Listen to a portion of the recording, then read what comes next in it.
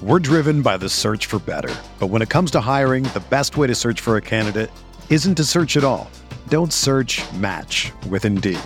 Indeed is your matching and hiring platform with over 350 million global monthly visitors, according to Indeed data, and a matching engine that helps you find quality candidates fast. Ditch the busy work. Use Indeed for scheduling, screening, and messaging so you can connect with candidates faster. Leveraging over 140 million qualifications and preferences every day, Indeed's matching engine is constantly learning from your preferences, so the more you use Indeed, the better it gets. Join more than 3.5 million businesses worldwide that use Indeed to hire great talent fast. And listeners of this show will get a $75 sponsored job credit to get your jobs more visibility at Indeed.com/Blue Wire. Just go to Indeed.com/Blue Wire right now and support our show by saying that you heard about Indeed on this podcast. That's Indeed.com/Blue Wire. Terms and conditions apply. Need to hire? You need Indeed. Support for this podcast comes from Frito-Lay and the 2023 Snack Bracket Championship. The Frito-Lay Snack Challenge is underway, and fans are voting on their favorite snacks to crown champion. We're talking about prime-time matchups between the best 64 snacks in the land. Will Ruffles Ridges reign supreme? Can Doritos defend their dynasty? Or will Smart Food use their smarts for a surprise upset? Only you can decide. Get in on all the action for a chance to win up to $1,000 or a year's worth of snacks. Let your snacks be heard. Just go to fritolaysnacket.sbnation.com to vote and enter for a chance to win. No purchase necessary. Sweepstakes ends April 3rd, 2023. Void where prohibited. Year's worth of snacks awarded in the form of 52 coupons, each good for one bag of chips. See official rules at fritolaysnacket.sbnation.com.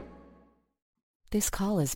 Hello, friends. Kirk Henderson and Josh Bowe. We're coming to you Wednesday night, September 29th. We are coming to you after the second official day of training camp. I did a locker room last night about media day. Josh and I had intended to talk about it, but thankfully media day was kind of devoid of substantive news. And I say thankfully because I am not I'm still gearing up for the season, and I'm not mentally prepared for the closest that like basketball drama, which made today really funny because I was just as offline as I've been in 6 months. I had no idea what happened. I came back and looked at my phone, and I had, probably 20 direct messages, text messages. Our Slack was just kind of irritated. And so, Josh, why don't you talk to us about what happened today? Well, basically, I think at practice, before, it doesn't matter. Jason Kidd basically said that Dwight Powell will be the starting center and Kristaps Porzingis will start at the 4. That was Tim McMahon reporting that, but I believe he said it in reporter scrum or post-practice interview, so I don't think it was exclusive to Tim McMahon. And then I believe he hinted at that basically the starting lineup. I don't know if he actually confirmed. Eddie Sefko said this, which makes me I read this just before we got on. Don't trust Eddie's thoughts on basketball. He's I assume, and it's Eddie's assumptions. If you go back over time, suck. Yeah, so I don't know if it's assuming or if it's what Kidd was hinting at. But according to that, it sounds like the starting lineup will be Luka, THJ, Dorian Finney-Smith, Kristaps, and Dwight Powell, which is hilariously contained of players that have literally every single one of those players have been on the roster since February of 2019. 2019. Yep, February 2019, which is just really funny when you think about what we've been arguing about for the last 3 years, and for that to be maybe the starting lineup for this season. It's kind of funny, in a dark way. But I made the joke. Yeah, go ahead. I made one joke online. It was clap twice if it's Rick Carlisle wearing a Jason Kidd suit. I just but was it because he gave the lineup? It's not Rick Carlisle because he gave the lineup so early. So that's how it's not Rick. That's a good point.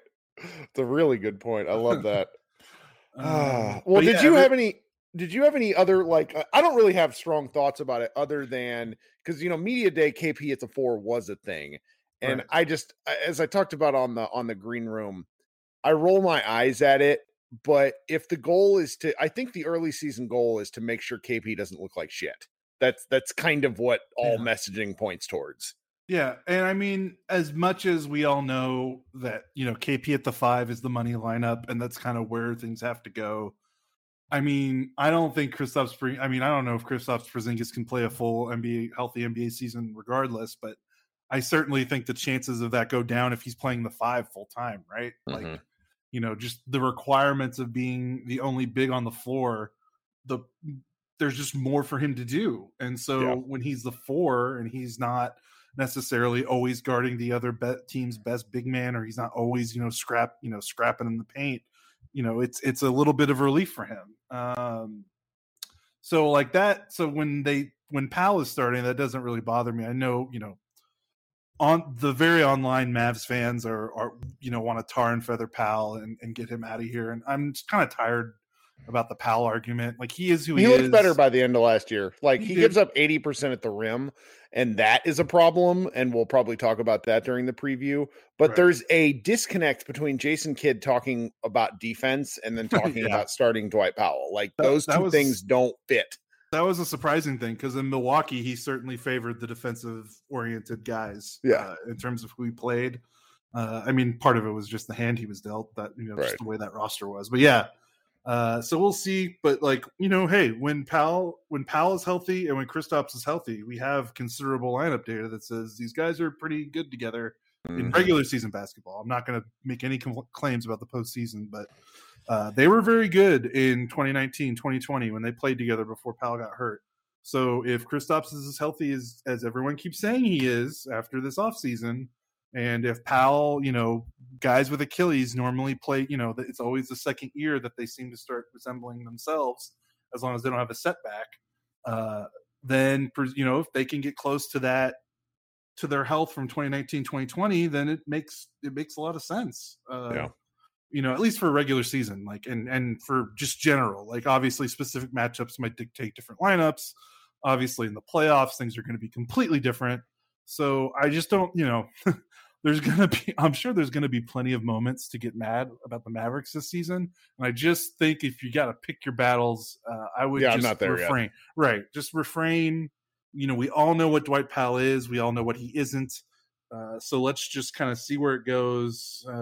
And hopefully they get the good stuff, and as little of the bad stuff as possible. And we'll probably find out pretty quickly whether that lineup can work and whether those two guys are as healthy enough to make it work. And I will say, and this is just taking the temperature of social media, of green rooms, I think most of our fans at this point are some combination of antsy to bored. No one is really mad yet, which they shouldn't be. And I'm glad you said that that this just, put the ammo away for a while and let's just let this play out. I mean, I don't necessarily agree with Sefco, but him saying I'm going to give this some time, everyone just needs to calm down. He's right. If it doesn't work, it doesn't work. The Mavericks they're probably going to be a really weird team to bet on, because they're going to win games in spite of themselves because Luka's that good. So, the weirdest part of the lineup stuff was, again, and this is the part that we have no idea if Kidd actually said this, if he hinted this, if it's just reporter speculation, but that Reggie Bullock wouldn't be starting. And that's that is insane to me. That one I will get mad at, because it's come on, guys. He's the best 3-and-D wing on the roster. I know we all love Dorian. We all are, we all have our Dorian. I would love Dorian on the second best guy. I don't enjoy watching him get cooked alive. It's not fun for me. The only thing Dorian does better than Reggie Bullock is rebound. And obviously that matters, but he's a significantly better shooter. He's a much better one-on-one defender. And there's not really I feel like this isn't even let's agree to disagree. I feel like that's not really up for debate. He's much better in those two areas than Dorian is. And you can do eye test, you can do numbers, whatever you want to say. Bullock is last year he shot almost 40, I think he shot 40%. And he shot 6.5 threes a game. Dorian just doesn't do that. As much of an improved shooter, he is not a guy to get up 6 to 7 threes a night. It's just not him. So the idea that Bullock would be coming off the bench is just weird. Like, he was your biggest offseason acquisition. I think we're going to see a lot of starting lineups. And yes. It's also obviously close games and all that. That's what matters. It's fun looking at the 5-man lineup data for the Mavericks last year because they just don't have any lineups that played any amount of minutes. They have one lineup that played over 200 minutes the entire season. I can't express how difficult that is to do in a 70-game season. Like, the Mavericks are just weird. And that was a lineup that I don't think saw any minutes in the playoffs. No, it was the Josh Richardson starting lineup. Yes, so, yeah. Like, it's just really. This is the thing about NBA basketball that it's really hard to talk about sometimes because, like, I'm sure people think I'm really negative on this team, but I think it's because, like, playoff wise, it's different. I have all this. Yeah, regular season basketball and playoff basketball in the NBA, it's like two different sports. Like, it's really hard to compare the two. Like, it just changes so much. So, like, when people think I'm really down on this roster, I think they're going to win 50 plus games and be a 3 seed. Like, that's not down, but I also wouldn't be shocked if they lost in 6 games in the first round. Like, it comes from that, and like, people think I hate the team because of that, which I guess I do a little bit. But I mean, you know what I mean. I don't know if you actually listen to podcasts that you should. I hope you don't, because we talk enough. But one of my kind of recurring pitches on the green rooms has been that the Mavericks didn't fix any of their playoff holes, but if they're not playing the Clippers, I'm not sure if it matters. Because there's not another team that can do this to the Mavericks. There just isn't. Like, the Lakers are going to be annoying to play, but for very different reasons. Yes. Other than that, like the Nuggets offer challenges, but not the same kind of locking everyone else down challenges. Like, that's where we are. Anyways, You and I, this is my favorite part. I go upstairs to record my podcast, and I just tell my wife, I said, I'm going to be back in a half hour. And she goes, no, you're not. You're going to be back in 45 minutes to an hour. And this is why we make good podcasts. Guests, because we intend to talk for 5 minutes and we talk for 15. And that's why I enjoy talking basketball with you. That aside, we have 3 guys to get to on player previews. And this is how you can tell that, like, I'm in a scheduling frenzy where I schedule all these guys out and I intend to space out starters, role players, and end of bench guys. And I just completely dropped the ball. Today, we're going to talk really quickly about Luka Doncic, Jalen Brunson, and Tim Hardaway, which are 3 of the 4 best Maverick players. Yes. I think we should start with Luka, who Matthew Phillips wrote about for us. And, the thing about Luka Doncic that I'm looking forward to is, at least in media day, number one, he has a much better haircut than he did last year. He looks more aerodynamic. He also looks a little bit thinner. I also think this really comes down to how professional he takes this season. His march through the Olympics following the finals was truly incredible. And then to not medal after getting so close clearly devastated him. He took some time off, then he got back to work. We have not seen a bunch of it because he's not that kind of guy. And I really think this just comes down to how interested is he going to be in the regular season. Yep. I mean, it's hard to find on-court faults with him with the way he's progressed since his rookie season. So it really does feel like all the questions that you have to ask and that you hope he answers are all about what you said, like mentality, stuff that we can't measure on the box score, mentality, off-season training, leadership, stuff like that. Like, I think we both agree he can't go another season being someone, almost leading the league in technical fouls. Like that part of his game has to stop at some point, or he's just never gonna get to the free throw line if he just keeps chirping like this. And I know people like Mavs fans just hate to hear that, but that's just the way it is, It went from being something that was funny to being something that was actively detrimental and annoying. Yes. And I don't like having to shit on my favorite player, but he was a big baby a lot of the times, and whether he was right or wrong doesn't matter. At some point, you garner a reputation, and it's going to take him a while to shake it. Yes. He's not going to get the calls he wants for another couple of years, I don't think. He needs to really tighten up.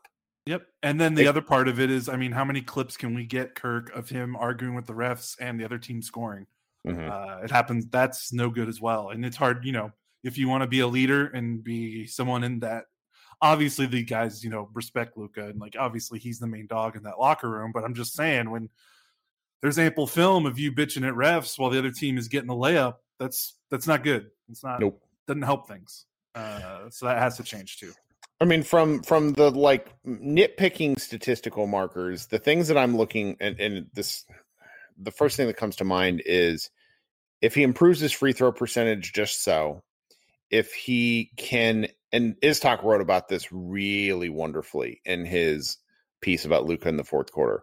If Luka is taking less terrible shots because of the offensive design and Rick's sort of insistence on grinding out wins, I think Luka's numbers efficiency-wise might improve. I think he might have more turnovers, but I also think he has an opportunity at more assists, and I think his three-point numbers might go up just because he's not taking the step-back three with 3 seconds left on the shot clock 3 times in the fourth quarter. But how are they going to do that with this roster? I mean, what's my going to problem, allow him to do that less? But this was something that I think Iztok really kind of conclusively determined. Rick slowed down the offense so much in the fourth quarter to the detriment of the team. They would be up by 10 points, and then they all of a sudden would be tied because he would insist on running the shot clock down to 3 or 4 seconds. That was the offense. They got out of their flow time and time again, and part of me wants to say that's Luka, but knowing Rick Carlisle's control freak tendencies, they went into this together.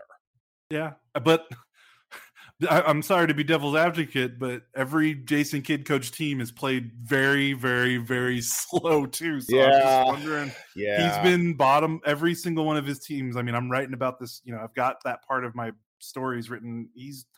Every one of his teams are like in the 20s in pace. So does that change? I mean, he's talked about it, but just like Carlisle and media days past, like talking about it and being about it are two different things. So at the moment, I'm choosing to be a little optimistic because I think with Luka, if the offense goes to shit, he's going to be pissed. Like, I think there's a strong argument that it's going to be Luka's offense with Kidd making little distinctions here and there insofar as he can. Because if they're running a slow-paced thing where they're shooting not a lot of threes, they're not going to win that many games. Right. It's just like some of this comes out in the wash, whether Kidd likes it or not, in my opinion.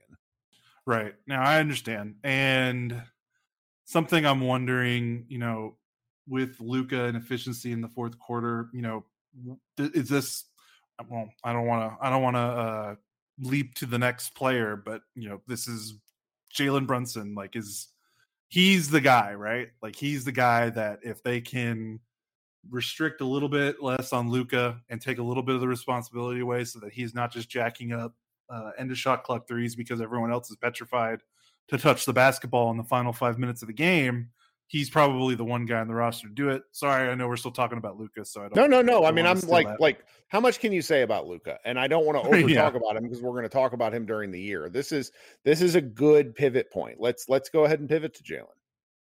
Yeah, I mean, he's the guy, right? Like, this roster is a bunch of undrafted players, second round picks. I mean, Jalen's a second round pick as well, but he was the first pick of the second round.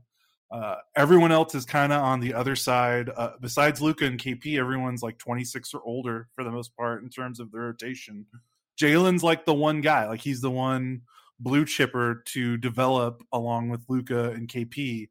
So I feel like that places a lot of maybe undue expectations on him because honestly, what he was last season was good and enough for, you get that out of the 31st pick of the NBA draft. And if that's all he is, like, you can't really complain, but unfortunately he's kind of has to make that next step. I feel like if this team wants to have a different looking postseason than before.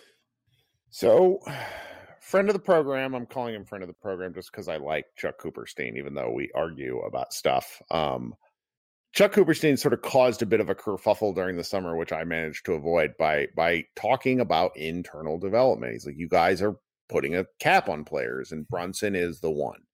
My challenge with Brunson has always been Brunson really sucks at very obvious basketball skills that are hard to change at this point in your life. Like, he couldn't see a cone if it was in front of him to pass to. I am shocked at his per 100 assists compared to notable gunner JJ Barea. He is half what Berea used to do during his like post-prime Maverick years where he was running stuff with Dwight Powell. Man, Berea was a great passer. He just great passer to where I'm being an ass about it because at times I just remember him taking maddening shots. Yes, but the thing about Brunson is Brunson last year was one of the best finishers in the league. There was a Sports Illustrated story that really nailed it. And then after that, he tailed off a little bit, which he had to come back down to earth because he was shooting like 70% in the restricted area. He was first in the league in pick and roll scoring efficiency. It's like, what are like, I can't explain how hard that is to do because the guys around him are elite. And so the Mavericks and Chuck in particular, when he was talking about this, are right to tout that. But the challenge is with the Mavericks playing like an 8-man rotation, when Brunson was on the floor, the ball was going through Brunson in a way where it was like, all right, this guy really doesn't see other players. I don't think he was looking dudes off. Like the Brunson and Tim Hardaway, who's our next guy, like they just didn't pass the ball to KP. It was kind of weird. It's like those times in 1920 where Porzingis kind of feasted. He did not feast in 2021 because nobody was passing him the ball. And I don't know where Brunson, if he's able to make different reads this year, which I suppose is possible. I'm just the kind of person that thinks that by the time you're in your 20s, like vision is not something you're able to just adapt to. You kind of have it or you don't. I could be wrong. I've been wrong before. Like I wanted them to trade Brunson and he ended up being one of the better players. So, I'm hopeful that he figures something out, but even if he doesn't, even if he stays the exact same player, that's a damn good player. Yeah, it's one of the best backups in the league. Like 29, basically, I would think every 29 other teams would be like, yes, well, he will easily be our best bench player. Unless you're like Utah with Jordan Clarkson. The thing that's funny about Brunson is we're talking about his passing. In an odd way, he also needs to shoot a little bit more. I think part of his efficiency was he just wasn't net. He does have the reputation of a gunner since he doesn't have the best floor vision, but he also just didn't shoot a lot compared to someone of his role on the roster. So for him to, another part of him taking the next step is, can he shoot more? Like A, and then B, what does his efficiency look like with an increase in volume? And that's in the past, it's not looked great. Right. In the past, the increased volume has not been good for Tim, or I'm sorry, for Jalen. Right. So, that's it's a weird thing. We talk about his passing, but then he's got to shoot a little bit more.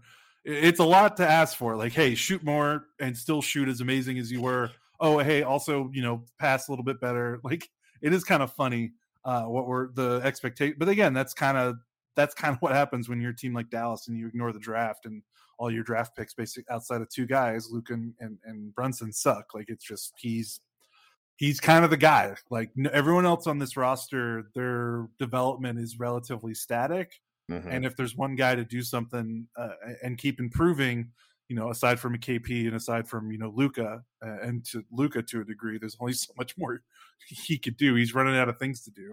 Yeah. It's Brunson. So that's a big key. I'm not enough. Like he was kind of quietly one of the worst players in the Clippers series. Like he went from being an off the bench, like super sub to unplayable. Yeah. And in no small part because of what I've mentioned about the passing. So I want to at least close on the fact that when something is exposed that badly in someone's game, that is something that a really good, smart, hardworking player works on. And so maybe he comes back with something very new. Maybe Jason Kidd puts him in different positions. I don't really believe that. Like a lot of people have told me, Coach Carlisle limited him. And I'm like, guys, like, no. Like Rick Carlisle does not limit small guards. He gives them careers. Right. The only thing I could say is, I don't know, if you want to be bullish on Kidd and Brunson, is maybe there's some similarities with Malcolm Brogdon, because Malcolm Brogdon's first, 2 seasons, I think, or at least his rookie season was with Kidd. Great take. Yeah. And Brogdon's kind of a similar type of player as Brunson in terms of skill set and size. So maybe, I don't know, maybe there's something there. Well, the last guy we want to talk about is going to be Tim Hardaway Jr. And if you would have told me in January of 2019 that I would be a Tim Hardaway super fan, I would have yelled at you. And slowly and consistently, as Tim Hardaway, he's just become a Maverick who I think I'm going to talk about for years. The way I talk about Michael Finley, the way I talk about Jason Terry. He has become a stalwart. When he re-signed for less money than he could have gotten elsewhere, it told me that, number one, he understands who he is. Playing with Luka Doncic means he understands where his bread is buttered, and he understands that past this 4-year deal, if he plays well, he'll get another deal, and he'll make a lot of money. Not so going to New Orleans for $20 million more or whatever it was probably a short-term win in terms of dollars, but really he's going to play on good teams for the next 4 years, or unless the Mavericks decide to trade him because he has kind of a declining contract. But he understands that his role is the guy who shoots the basketball, runs, scores, and that's what he does. There's no more trying to run the team like he was forced to do sometimes with the Knicks. There's not many terrible two-pointers. There's three-pointers, there's dunks, and there's movement. And then trying to guard. My favorite thing that has happened the last several years is Zach Lowe insisting that Tim Hardaway Jr. is a decent defender who tries hard. And it's like, I'm sorry, Zach, that is not true. He takes charges, but that's about it. Yes, and I love Timmy. So what are your thoughts on him? Yeah, I share very similar thoughts. I think what's really interesting is, we don't dip our toes into the behind the scenes reporting, talking about, that side of it, sources and all that. But, we know people, and we hear things when we're just talking ball and talking shop. And, when Tim got to the Mavericks, I think me and you both heard, one of the things was just the way he carried himself early on, like right after the trade. Mm-hmm. It didn't seem like it was going to be a good marriage. Just his stature coming from the Knicks, he had his contract, the way he kind of played when he first got here. There was just not a good vibe, to broadly put it, around Tim Hardaway and the Mavericks, kind of carrying himself maybe as a player of a stature that he hadn't earned yet. And to Tim's credit, I don't know, the light bulb must have switched that off season. He got hurt. He had to rehab. He came back, and he still started the season really poorly, that 1920 season. And then, it just kind of clicked when he got in that starting lineup, and the rest is history. So, credit to him. I think, Kirk, you've made this point a bunch of times, so I'm going to steal it from you. But you always say, like, guys like him, they get that big contract, and when they first come in the league, it's about stats and money and stature and player rank and all that stuff. And then these guys, they get drafted. When you're in the lottery, you usually get, the teams in the lottery are bad. So if you're not a Luka type of talent, it can be hard for someone like Tim Hardaway Jr. to he can't transform a franchise from bad to good on his own. Right. So he got on the Knicks, and, he had like a couple okay seasons in Atlanta, but he lost a lot of basketball games before he came to Dallas, and he put up numbers and he got money, but he lost a lot of games. And Kirk, you like to say that guys, when they get to that 28, 29 range, and they're on, maybe their third, they're looking toward their third contract, they've already made the money, they've already gotten stats and stuff like that. And now it's like they've kind of matured a little bit, and they're like, okay, I've done all that, but I want to win now. And I think you saw that from Tim. This dude shot 32% from three with the Knicks in 17-18. Last year and the year prior, he shot just below 40%. An 8% swing is fucking bananas. And career 34%, I think. Like for his whole career, he's up to 36 now, but that's because of the last 2 years. He shot 38.6% with the Mavericks. That is team thrower for a guy who shoots 7.5 a game. Right. Xavier, his sort of Xavier Santos, MavsMoneyball.com contributor, sort of his offseason thing was the Mavericks can't do this because then they're locked into Tim. They're locked in. They can't do anything else. Well, it turned out that there really wasn't anything else for them to do because everything was sort of done before free agency opened. So getting Tim is kind of the best option of not great options. However, I like that I know what to expect from Tim this year. I am okay with the 1 for 10 games he's going to have, because if the Mavericks rely on him to the point to win games, then that's on them. His role should never be the third best guy on a team, and that probably is what he's going to be this year. Yep. And to have levels of expectation for him like that is not fair to him. He should be, if he's your fourth best guy, I think you're going places. I really do. And maybe the Mavs will get there at some point.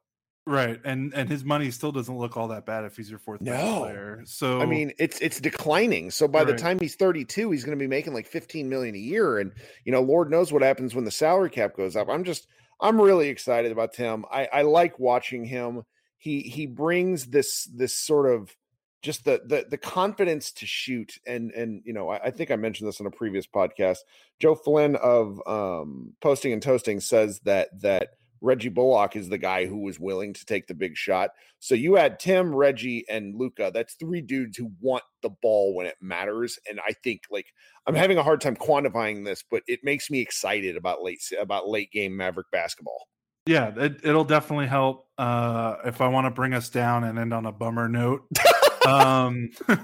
we're getting too happy here. Do not look at Tim's box scores from games 3 through 7. But he shot 65% in games 1 and 2. So it's like that was eventually going to happen. And then they just put him in prison. Yeah. Game 7, 1 of 9 from 3. Game 6, 4 of 11 from 3. Game 5, 3 of 10 from 3. Game 4, 0 of 4 from 3. So but this is what you go back to say, this is why he needs to be your 4th or 5th best player. Yeah.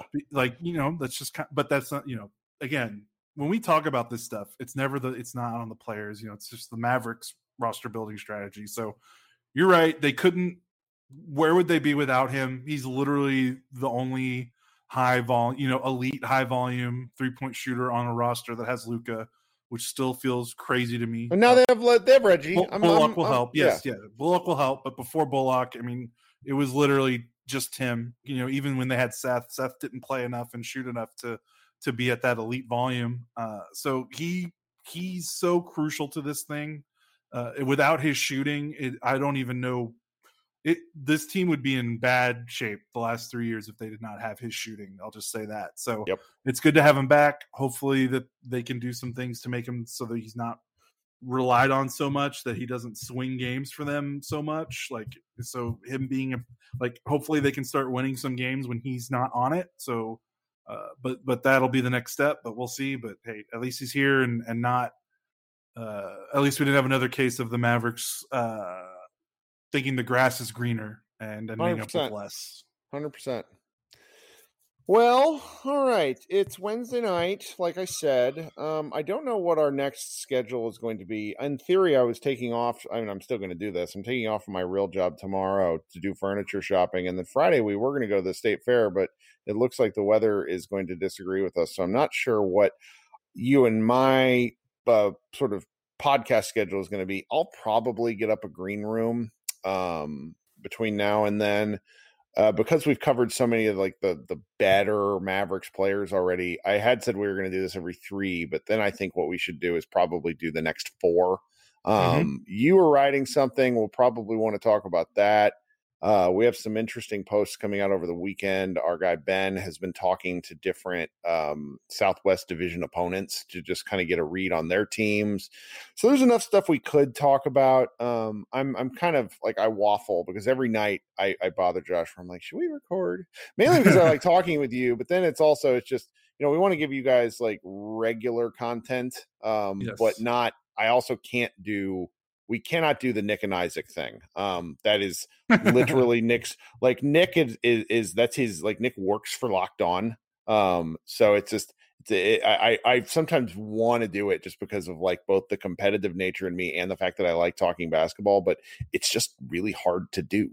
So those guys respect to the grind for them, but I don't know. This will be fun. I don't know when we'll be back is basically what I'm saying. Maybe Sunday night, more likely early next week for both Josh and I, but I have a feeling I will get either in a green room or I'll talk to somebody. I've been itching to talk to Ben Collins, mainly because it's been a while. Well, not only has it been a while, but Ben Collins of NBC News, like he does the dystopia beat, and the NBA and this vaccine chicanery, like, is just the perfect mesh of the things that one he loves and the one he does for work, and all that role. Was it Rolling Stone? Yes, or Rolling Stones. The Rolling Stone article broke, and he's like, "I'm on vacation. What is this?" Perfect. Yeah, so, perfect intersection for Ben. Oh, yeah. Well, guys, this has been fun. I don't know when we'll be back, but, we'll be back. So we'll talk to you guys soon. This has been Josh and Kirk with Mavs Moneyball After Dark. Sign up for Green Room. Subscribe to our podcast. Leave us a review. All that wonderful stuff. And we will talk to you guys when we do. Today's episode is brought to you by Cars.com. With over 2 million vehicles and 50,000 more added every day, Cars.com will match you with the perfect car for you, your budget, your life, your style. And if you're ready to say goodbye to your current car, Cars.com will get you an instant offer to cash it in. Just start by entering your license plate and get matched with a local dealer who will write you the check. So whether you're looking to buy or sell, just go to Cars.com. It's magical.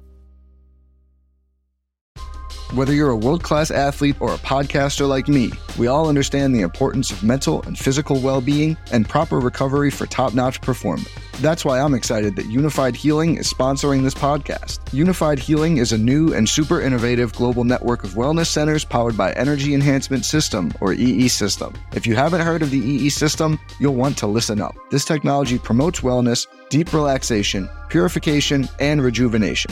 In hundreds of locations across the globe, access to a center is easy and affordable. Interested in experiencing the EE System technology for yourself? Go to unifiedhealing.com/bluewire to learn more and find a center near you.